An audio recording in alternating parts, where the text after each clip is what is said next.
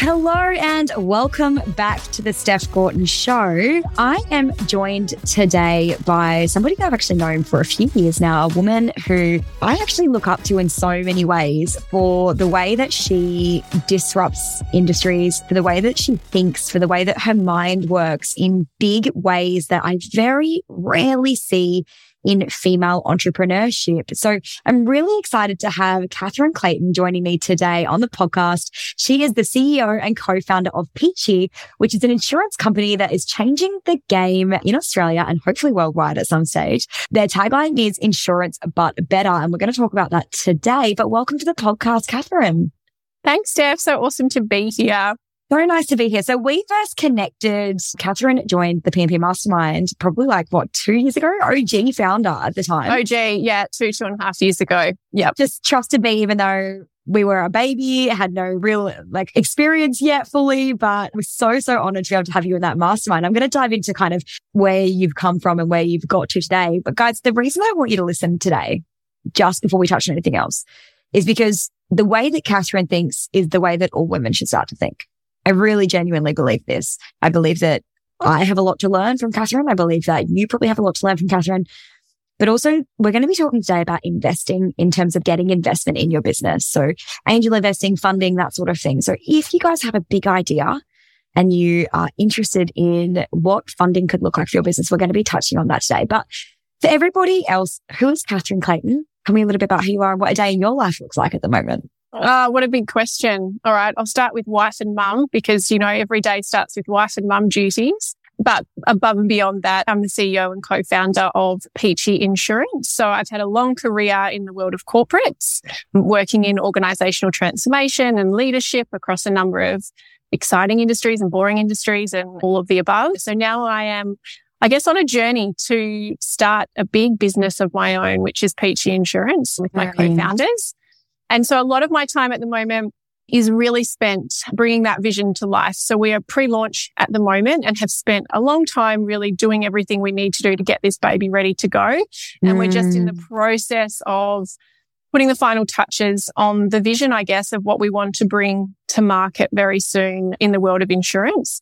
And for a bit of context, Peachy Insurance is really looking to, disrupt the way insurance is marketed in the market and make it more relevant and available to younger people in particular. So insurance is a great example of an industry that has just not evolved or changed very much over time. And younger people have really outgrown the way that these products are made and sold. So that's sort of what we're trying to do.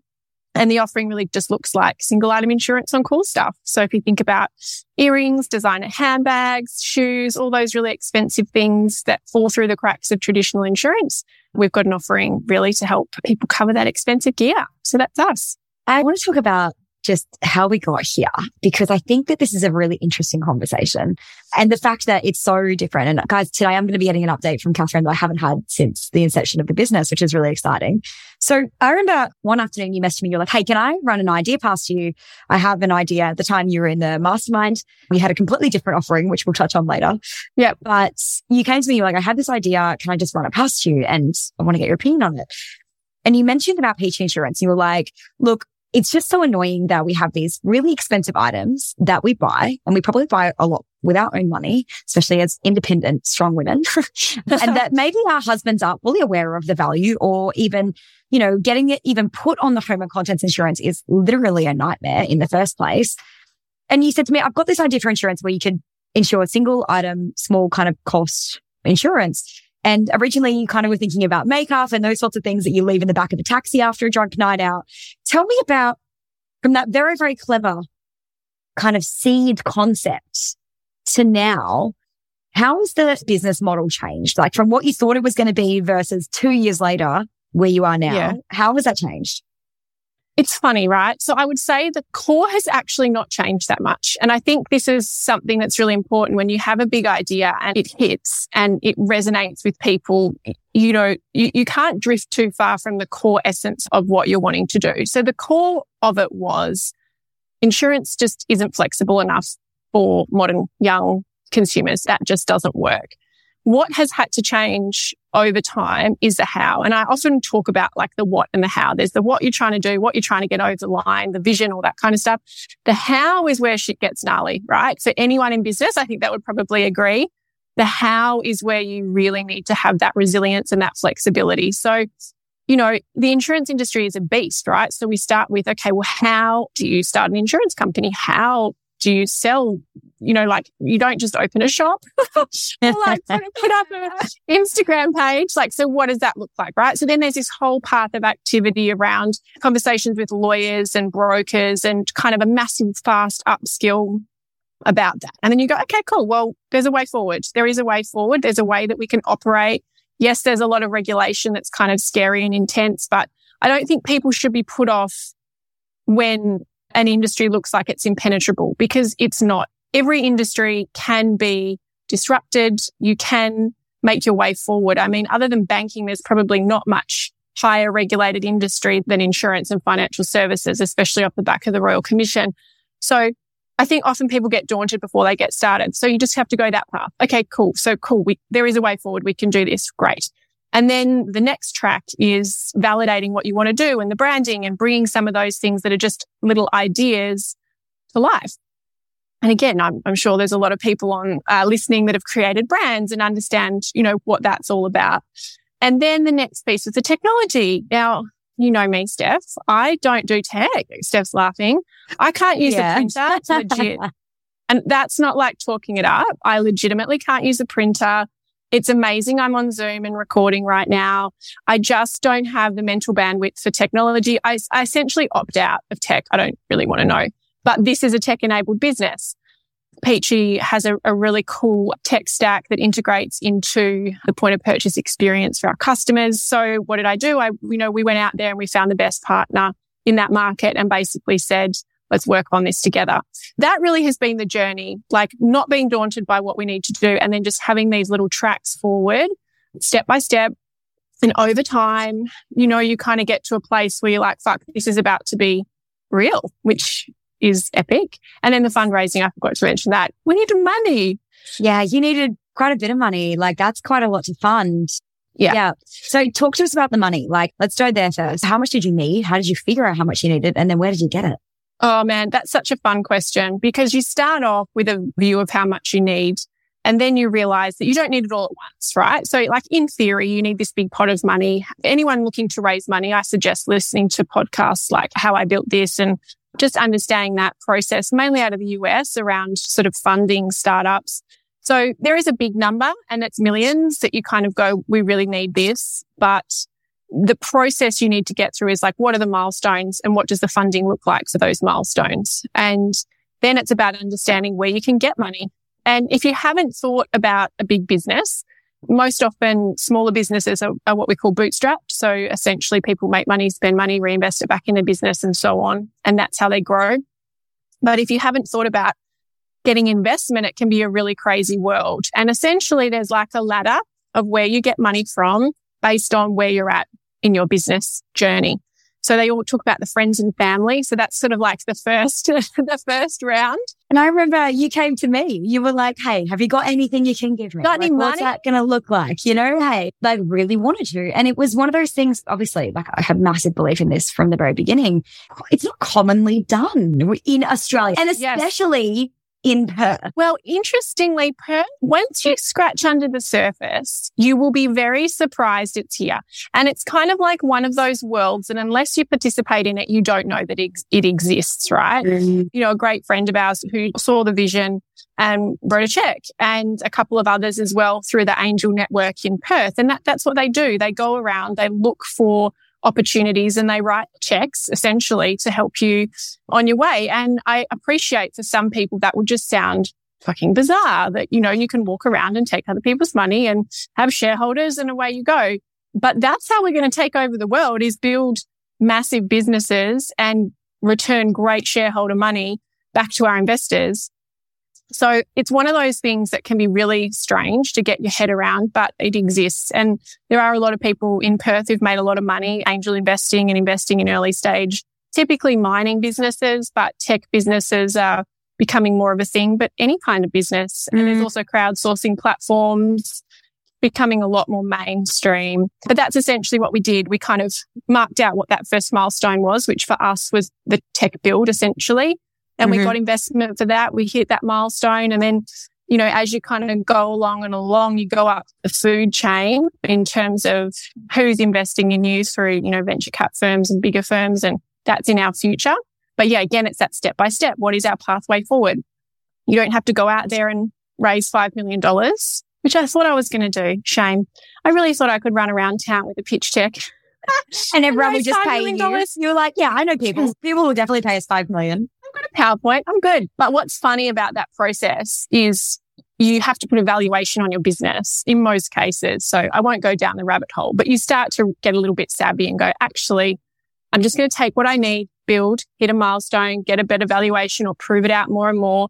And you make your way along until you ultimately get to market. But what an incredible learning curve. Honestly, I went from most of my time was spent trying to bring this baby to life and nuance all the elements of this business to my job is to raise money. Because if I couldn't raise the money, there was nothing. It was just a PowerPoint. Let's talk about female disruptors, because that's really what you are. In our initial conversation, you said to me, Steph, I just want to walk in a boardroom and just shake some shit up. Like, I just think that the insurance industry is so stale and boring and it needs a fresh perspective. And I want to be the one who makes a change in this industry. Talk to me about where the hell you got the balls from to do that, because most women would be terrified talking about raising $5 million, talking about walking into boardrooms, talking to stiff old male suits, which I'm sure you encounter a lot of in the insurance world. And so what gives you the balls to that? Where did you get that from? Do you know, it's funny. I think as you get a bit older, as you start to learn more about yourself, you worry less about what you're not good at and you start to just have ultimate faith in what your strengths are. And so I have balls in a certain context, right? Like, not in everything. I don't, like I said before, with technology, I couldn't do that in that forum about that topic. If you had to walk into a room full of tech entrepreneurs, you'd be like, probably not my room. Right. And I think everybody has their thing where on any given day, they'd fucking slay in front of any audience, right? And for me, my thing is storytelling, transforming big businesses, having that vision. I've got a lot of skills and experience in organizational culture and understanding human behavior, blah, blah. That's my track. That's my thing. And it's very easy to say, well, that person has heaps of confidence and that person doesn't. But the truth is, if you just plug into that space where you are a lord or it's your thing, you know, whatever, we've all got one. And it could be anything, like it, you know, whatever it might be, that you are ultimately confident and feeling like you're in full self. That's where the balls come from. And also having like done the work. Like for me, this is game day. My whole career, I have built and worked and learnt lessons about how to pitch and how to speak. I wasn't technically pitching, but I was telling stories and I was coming up with narratives about an organization or its future or a vision for leadership or whatever it might be, diversity and inclusion. I do a lot of work in that space. So I've been honing these skills over time. And now it's just game day as it's all come together, everything in my career, pieced together with the actual idea, pieced together with the co-founders that I've got behind me. And this is just my moment kind of thing. And I think everyone can have that moment, right? You can't necessarily force it. But if you know you're always working towards it, the moment will come where you have that confidence and you can kind of get it done. Why do you think that there are so few female disruptors? Because this isn't common. I mean, maybe in America it's a lot more common, but in Australia we have a few. But definitely if you look at even tech industries, like the industries that are currently blowing up, very few of them are female led. Yeah, it's a massive problem. And I think, you know, gender equality in general is something we're just not moving the needle on. And there's a lot of systemic things in place that are reasons why women are not getting ahead. And I think it's very easy to go down the rabbit hole of self-sabotage, imposter syndrome. It's not us. We're not actually the problem. The machine was built in the interest of men. And I don't say that in a man-hater way. That was just the reality. You know, banks and big business and the big end of town, that was all built around a culture that didn't include women, essentially. And so I think there's a lot of unlearning to be done within the corporate system about what value women can have in that environment. It's interesting that you say that. We've just gone through the process of getting a mortgage. And it was really interesting because all of the documents that came to us with Tim's name first. They always called Tim's phone rather than mine. And it was a really interesting thing because my business was the one that was creating the funding for the mortgage in the first place. Yeah. And Tim was like, it's so interesting that all this stuff's coming with my name on it. And even when we got married, you know, I put my name on the invites and everything first. Tim was a little bit like, isn't my name supposed to be first? But this is the culture. I'm making a point, honey. Yeah, legit. Yeah. I'm making a stand. Very momentary, minor stands. It's not that he doesn't love me. He doesn't value women. It's just that culturally we don't think like that. We've been conditioned to think a certain way. And I think gender roles are natural and we're never going to get to a place where there aren't gender roles. But, you know, the data is in. Women-led businesses outperform male-led businesses. Diverse teams do better than single-sex or white male teams or whatever, or any kind of non-diverse team. But, you know, it's hard-coded into jobs, even just the fact that jobs are 9 to 5 or more than that. And there, you know, there's also a lot of things that need to be unraveled and unwound a little bit to create a bit more space for women to sort of step forward. There is a big problem with funding and venture funding. So last year, I think there was about 330 billion, check my facts, about 330 billion deployed in venture capital funding and less than 2% went to female founders. There is bias in that system that says the system invests in familiar. You look like me, you sound like me, I'm more likely to invest in you. It invests in people who know people through the school that my dad went to. And there are barriers within that. I also think a lot of women, many women who are capable of this may not have the financial independence to actually get it done.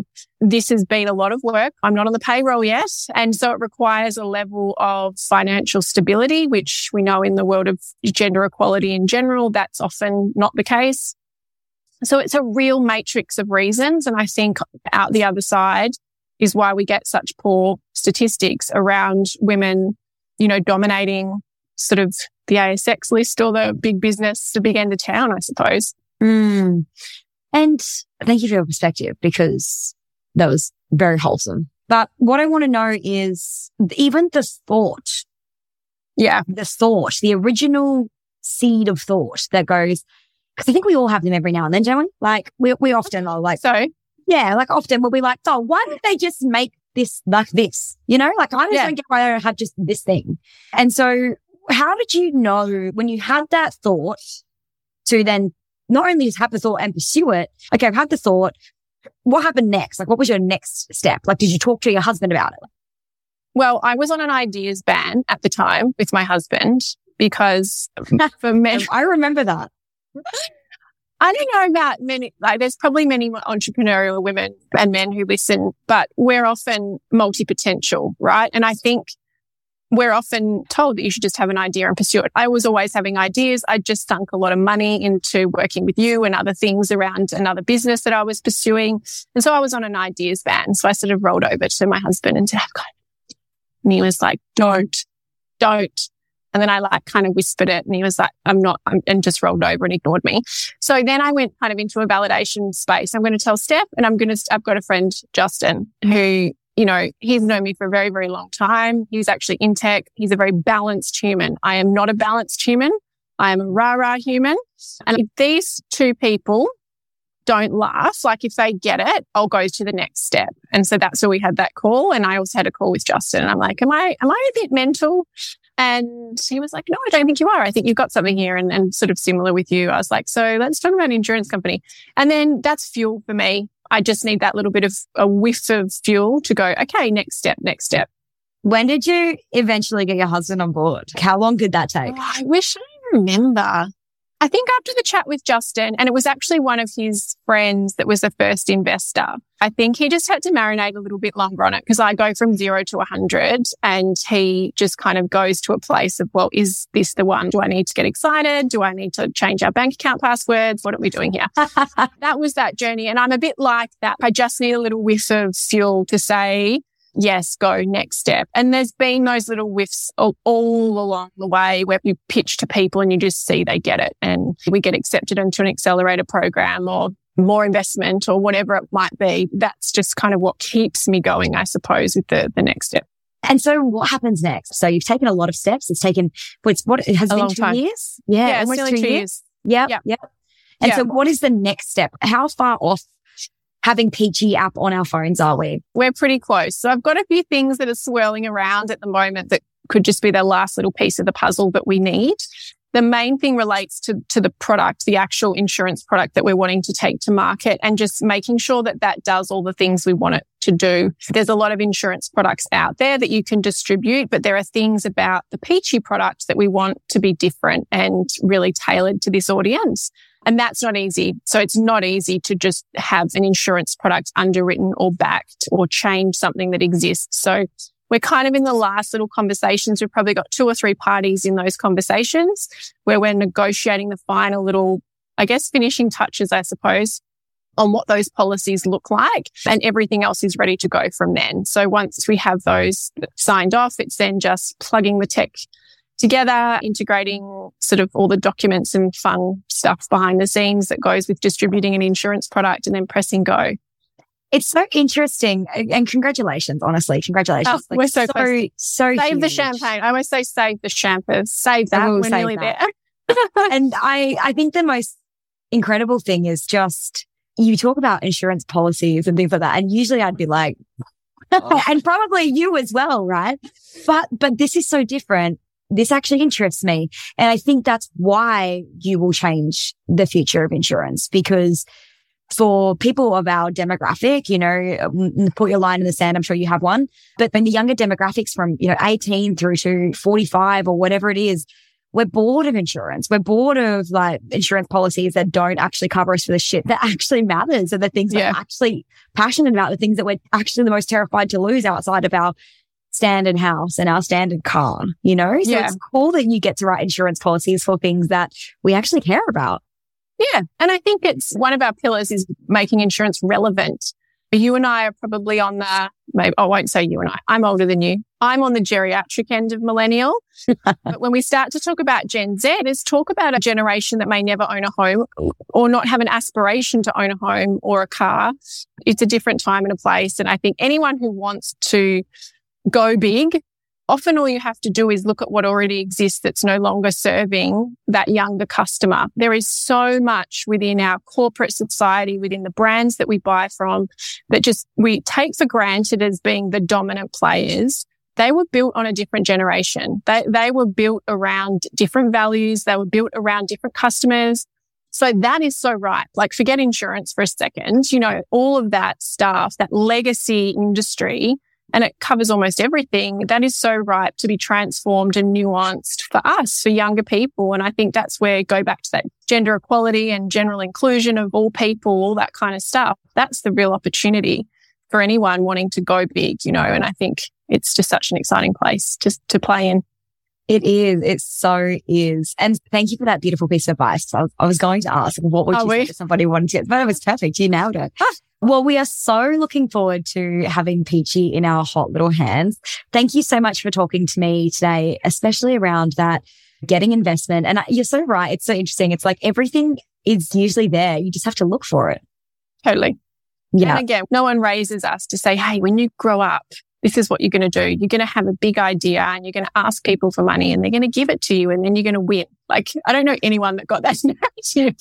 You know, like no one got that narrative. Oh, I mostly got from my parents. Money doesn't grow on trees, love. You know, buy a house, do a thing, which is great too. I'm not shitting on that. But yes, I'm just glad to start sharing that message. And that's something I'm super passionate about, is people understanding that that's a reality. That's a world out there that they can be part of, essentially.